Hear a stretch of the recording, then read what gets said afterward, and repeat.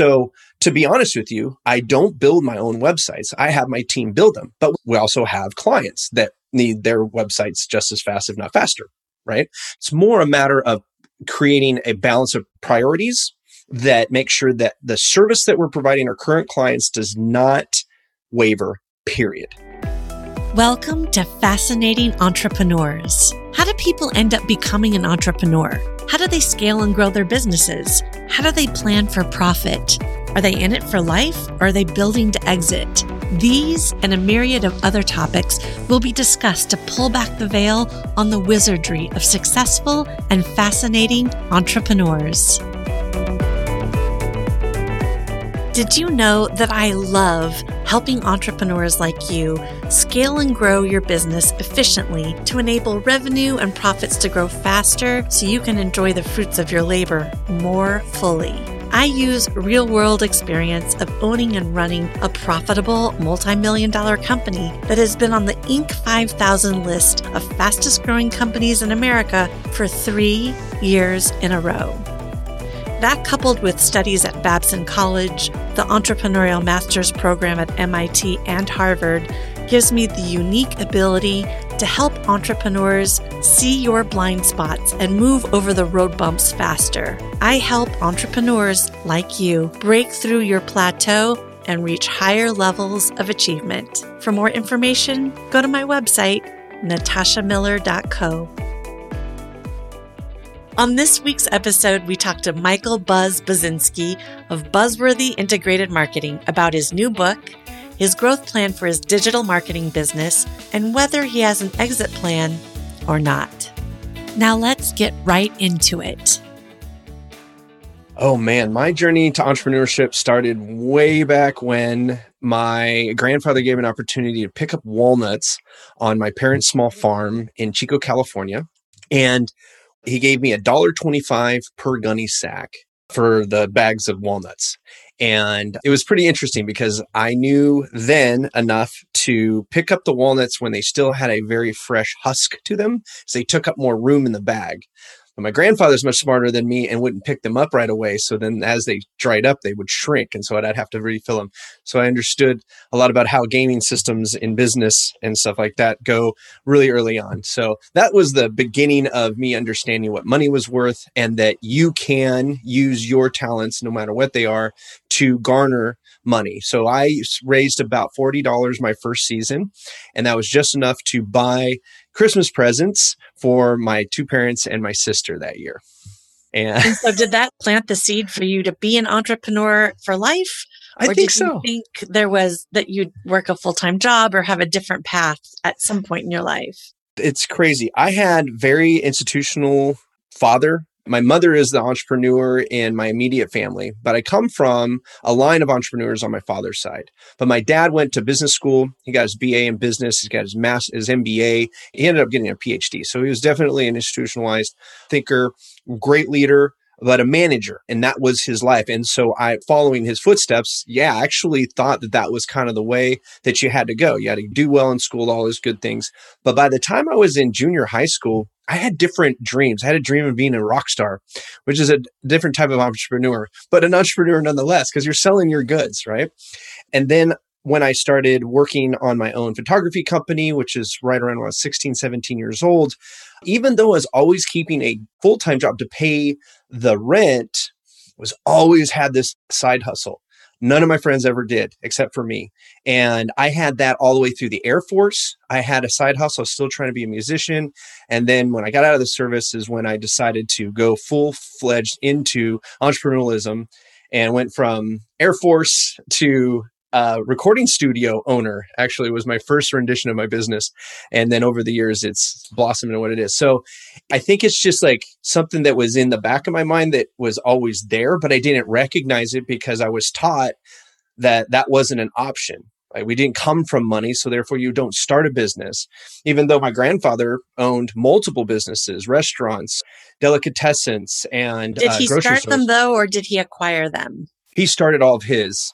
Yeah, then he really is a true entrepreneur. Yes. I wonder what it would have been like for us growing up if entrepreneurship was as touted as it is now. there'd be much more of us probably. I think that the greatest generation was a generation that was touted as you either work for the man or you plant your own post, right? You hang your own shingle. That's your two options.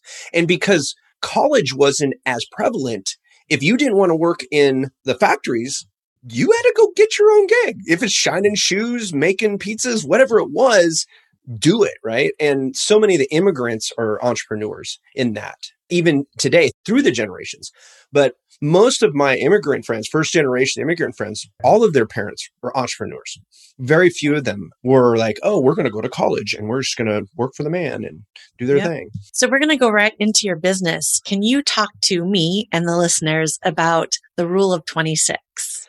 The Rule of 26 was an invention of necessity. Digital marketing is a very complex, or can be a very complex topic, especially for entrepreneurs. Most entrepreneurs do not go into business to become marketers. They're usually starting their business through a passion. Very rarely marketing. I do run into them every once in a while. I just had a urologist actually came to me. I felt like they were more interested in the marketing of his practice than he was actually practicing urology. So it was an interesting concept there. But with that, over the years, I just found that entrepreneurs don't care about the inner workings of digital marketing, but they have to understand what's going on and what we're shooting for in order to get on board. I was literally just in a meeting before this, and we were talking about search engine optimization. He just couldn't connect the dots on SEO for what it would do for him. So we went in another direction where he did see that value. But the Rule of 26 is meant to really reduce the things that you have to worry about when marketing a website for a service-based business. So it boils it down to 3 metrics. We look at traffic, conversion rates, and then the last thing is our average revenue per client. And we look to increase each of those by 26% to generate 100% more revenue coming from a client's website. Once they understand that, I can call jibber jabber jibber jibber jabbity all day long as far as marketing things go. They know that they have to look at that metric to see if I'm doing my job right. Because at the end of the day, we're looking to increase revenue. So if I can increase your revenue as a marketer, I've done my job. So I created the Rule of 26 to simplify what we can focus on, move that needle that actually makes them more money faster and easier. So when you were talking about the 3 buckets, traffic and conversion being 2 of them, it reminded me that this summer or last summer, I attended Traffic and Conversion Summit, TNC. Right. I'm not a digital marketer. I'm not going to be a digital marketer, but guess what? I know exactly what you do. Mm-hmm. And having that knowledge, basic knowledge, is really important, I think, for entrepreneurs to then go and source and qualify the right company.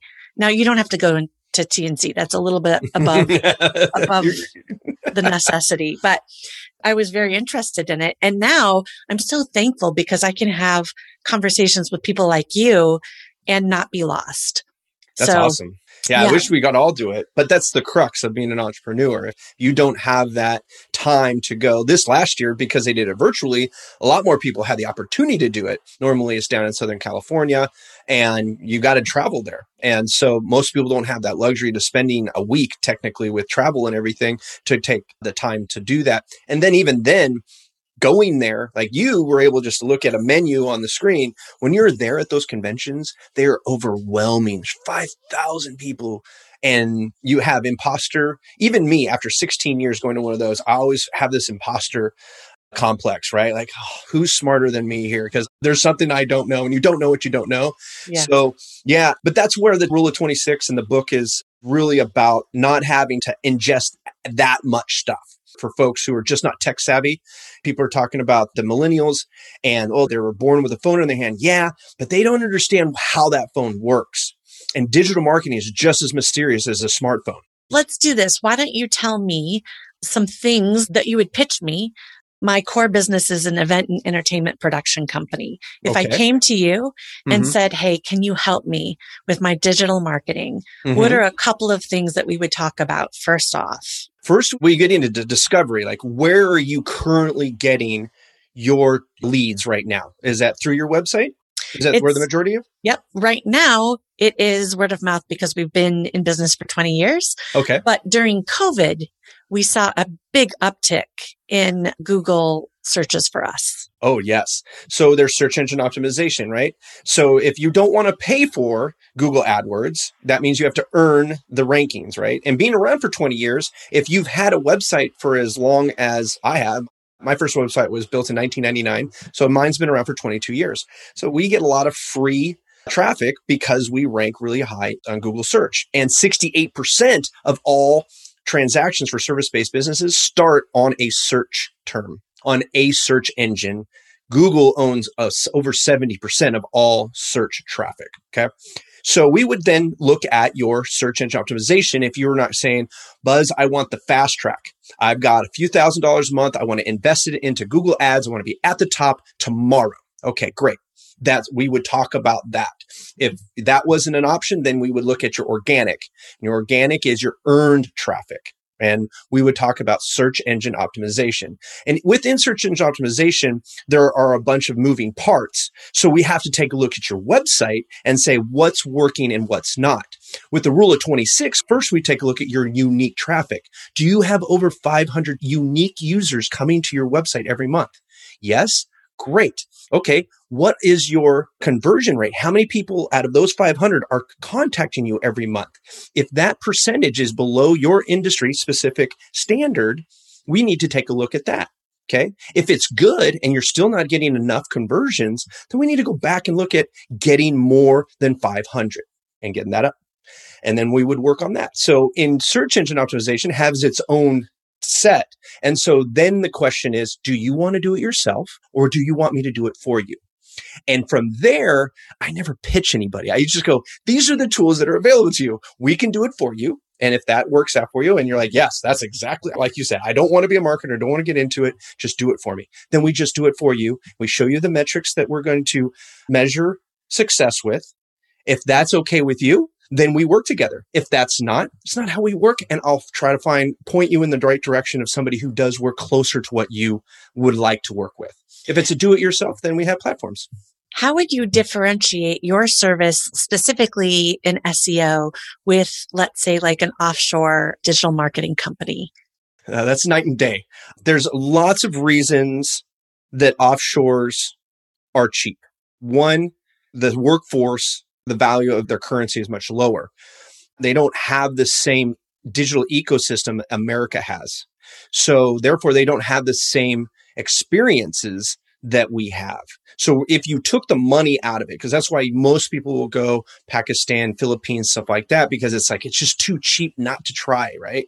And believe me, at one point, I even looked at using them as overflow for my agency, though I always said, hey, listen, we've got to keep Americans employed. I'm a Buy America guy, so that's the way I am, and that's fine. But there's not enough talent, so where's our overflow? So we tried that. For us, it didn't flow right because they didn't understand how Americans use the internet.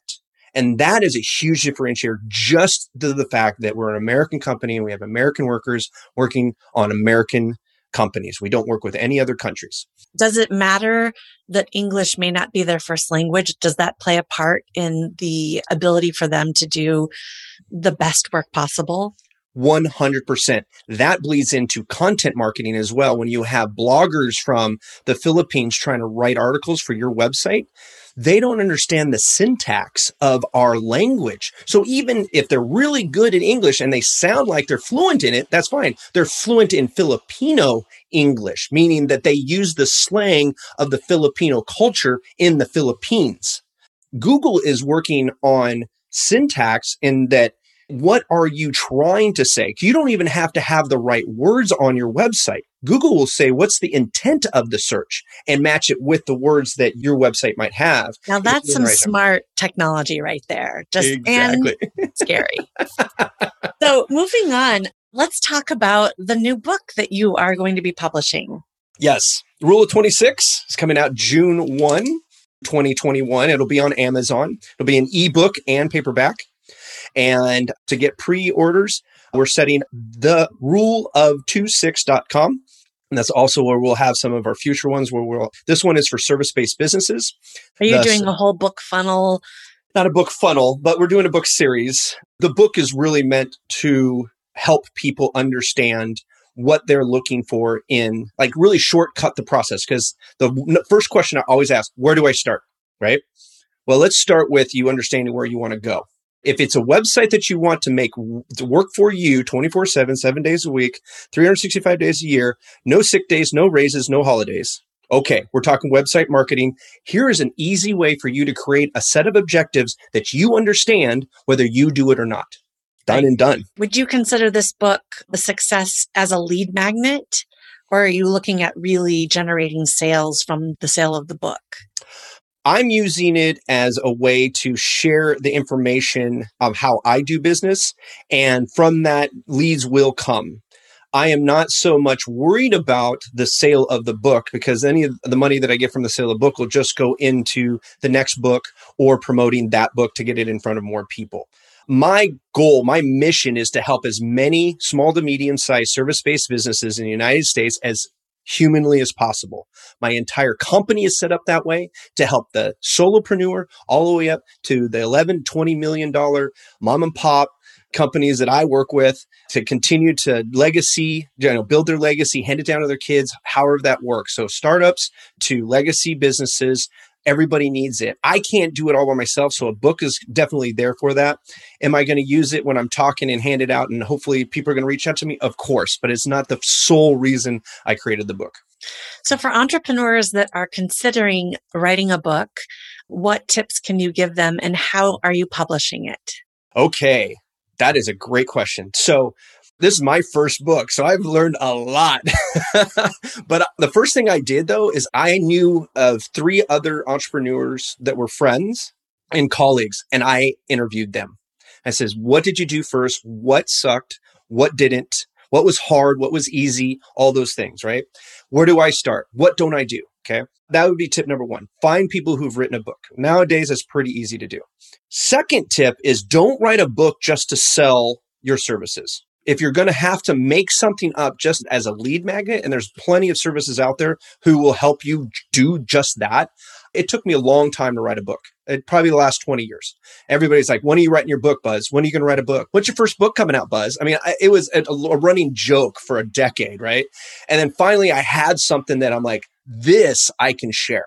This is something that can be consumed in a short amount of time. It's a short book. It's like 120 pages, right? Like concise. Like people don't have time to read the Russell Brunson 320 page book on selling through funnels, right? Nobody cares. So I wanted it short. I wanted it concise, and I wanted it something that people could use like that, regardless of their situation. And that's what the Rules 26 ended up being. So that would be tip number 2. And number 3, give yourself a deadline. Otherwise, you'll never get it done. That is true. And how is your book being published? My book is being self-published through my media company, and we are publishing it through Amazon. So we are using the KDP, network. Mm-hmm. Yep. And so in your Word documents is where I started, and then use their stuff. How big is your business as far as employees? We have 12 on our team. Oh, that's a lot. That's a lot of minds crunching SEO, and we're adding more as we go. We actually, just a few years ago, before my reorganization, I had over 25 plus contractors. We had a 13,000 square foot facility. It was a beehive. Yes. I did a trip to Italy to do a feature length film to produce that. And when I got back, my culture had fallen apart in 11 days. I had a beautiful culture, but I had a couple bad eggs that just spread a little bit of cancer. And by the time I got back, I could do no right. And there was nothing to save a third of my force from leaving. And I just looked at myself going, do I want to spend the next couple years rebuilding what I built here? Or do we do it differently? And Einstein says the definition of insanity is to do the same thing over and over and accept different results. And so I said, okay, then I got to do it different. It was the best decision I ever made. And what did you change? I went from a 13,000 square foot facility down to right now I have 2 co-working offices and my home office, which you're seeing behind me here, media room upstairs. That's it. My overhead is gone. Yeah. And now I pay my people a lot of that money that I saved, and I don't have the headache. My infrastructure is so much smaller now. I don't have a building manager. I don't have all of the things that go along with that. Do we have other things that we have to pay for? Yeah. I mean, the communication is a little bit more intricate, but people are people, right? And so you're just looking for a different type of person, self-starters, people who can manage themselves, people who are accountable to themselves. Those people do really well with remote working. And so with that, we get a lot more done. Because when we sit there, we're not going, why didn't this get done? It was, how could we have done that even better? That was awesome. But what can we do better next time? Because I work through a concept called constructive dissatisfaction, which I wish I was the first to think of it, but I found out that the CEO of UPS back in the 90s actually came up with the concept. And it was really weird because it was the same words and I had never heard of it before, but I love it because it's constructive dissatisfaction, meaning that you can always do an awesome job, but that doesn't mean you can't do that awesome job even better. I like that very much. And I'm just thinking about my culture and our core values. And I think one of ours is excellence, and we never strive for perfection because it's just too high of a bar to reach, and it's really not a thing. But I do always look at, okay, we did this amazing event or whatever it is we're doing. What are the elements we could have done a little better? And I mean, I think that's why we've survived for 20 years. So enough about me, about you. Your current how many people do you have working with you? I had 12 prior to COVID. I have 6 now. Okay. It's amazing. So what is your number one challenge in your current business right now that you're trying to overcome? There are only 24 hours in a day, and I want to do about 48 hours worth of work every day. That is my biggest challenge, is just trying to it took me 3 months into COVID to realize that COVID wasn't going anywhere anytime soon. And at that point, we had only done for you solutions for small to medium-sized businesses. With that, nobody was paying for done for you services in the middle of COVID. So I had to pivot quickly. And that was, so for the last 9 months, I have developed 9 of my own marketing tool platforms that people can utilize at a fraction of what a done for you service would cost to do it themselves, and then rebuild my entire company back out to say, okay, now we're a choose your own adventure company. So I would ask you about that. So I hear you completely. You wish you had more time. You definitely are passionate and excited about your business, which I adore. But it leads to this question and that is, do you need to delegate more? Do you need to release some of the things that you think you're the only person that can possibly do this? Or is it really a matter of, yes, you know how to delegate, but you really want to do these things? That is a very wise question. And I will tell you right now, I read a book by Michael Michalowicz, and it was called Fix This Next. And It talks about that, right? And my goal is to take my beautiful wife to Machu Picchu by November for her 40th birthday.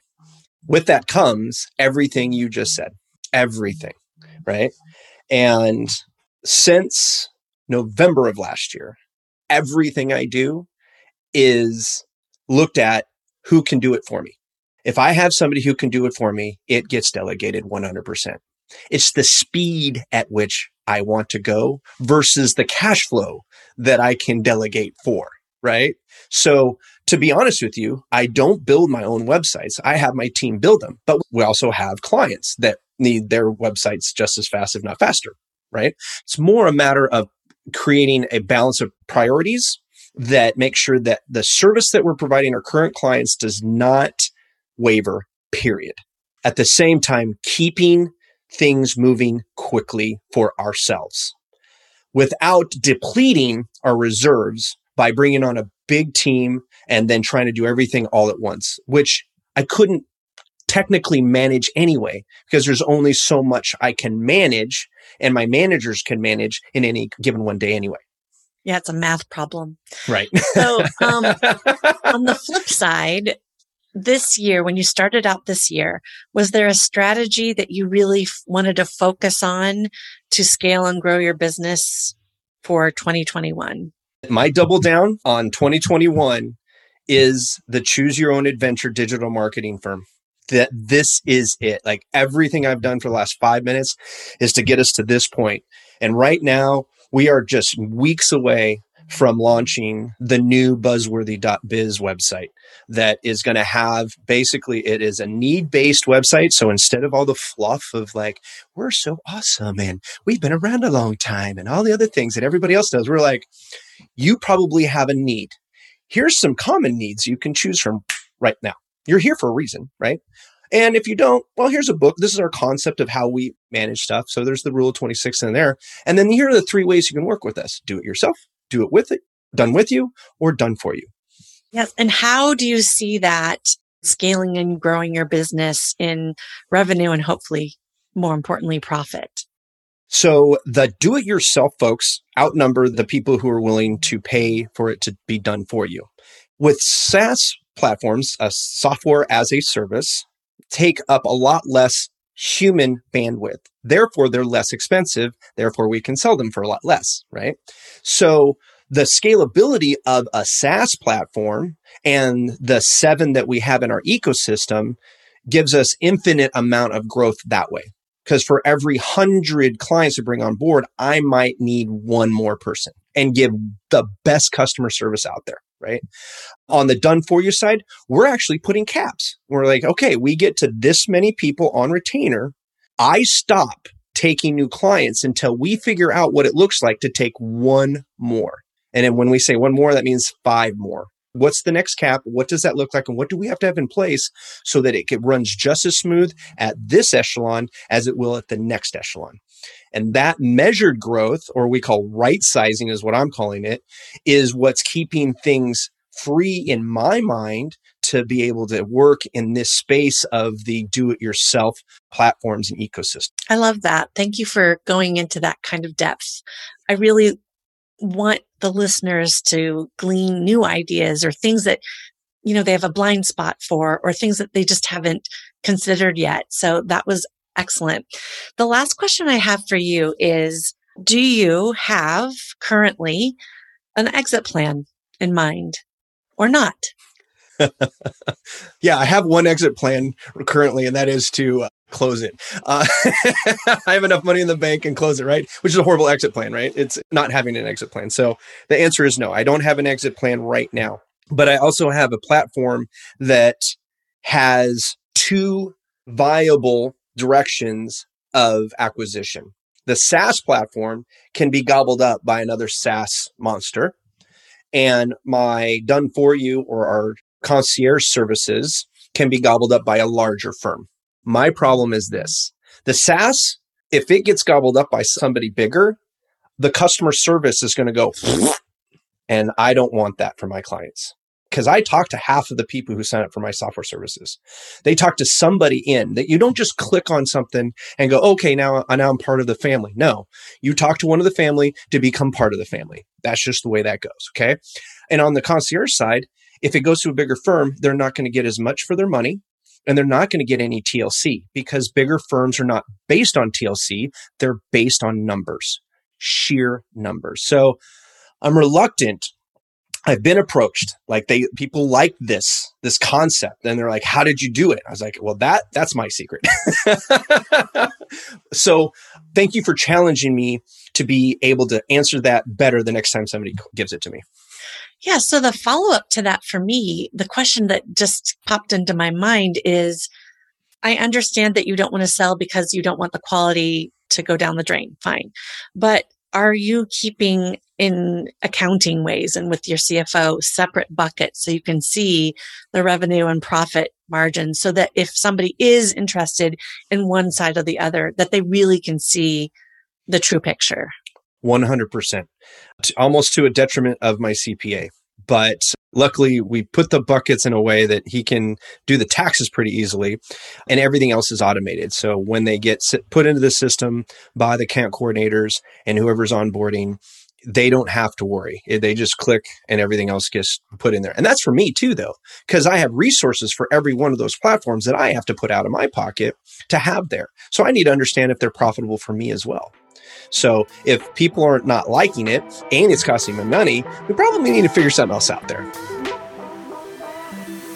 Buzz walked us through some digital marketing approaches, how he optimized his company by downsizing and introducing a new revenue stream this year to grow.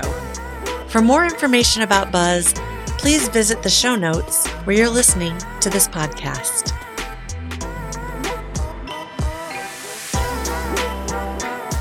For more information about me, go to my website, natashamiller.co. Thank you so much for listening. I hope you loved the show. If you did, please subscribe. Also, if you haven't done so yet, please leave a review where you're listening to this podcast now. I'm Natasha Miller, and you've been listening to Fascinating Entrepreneurs.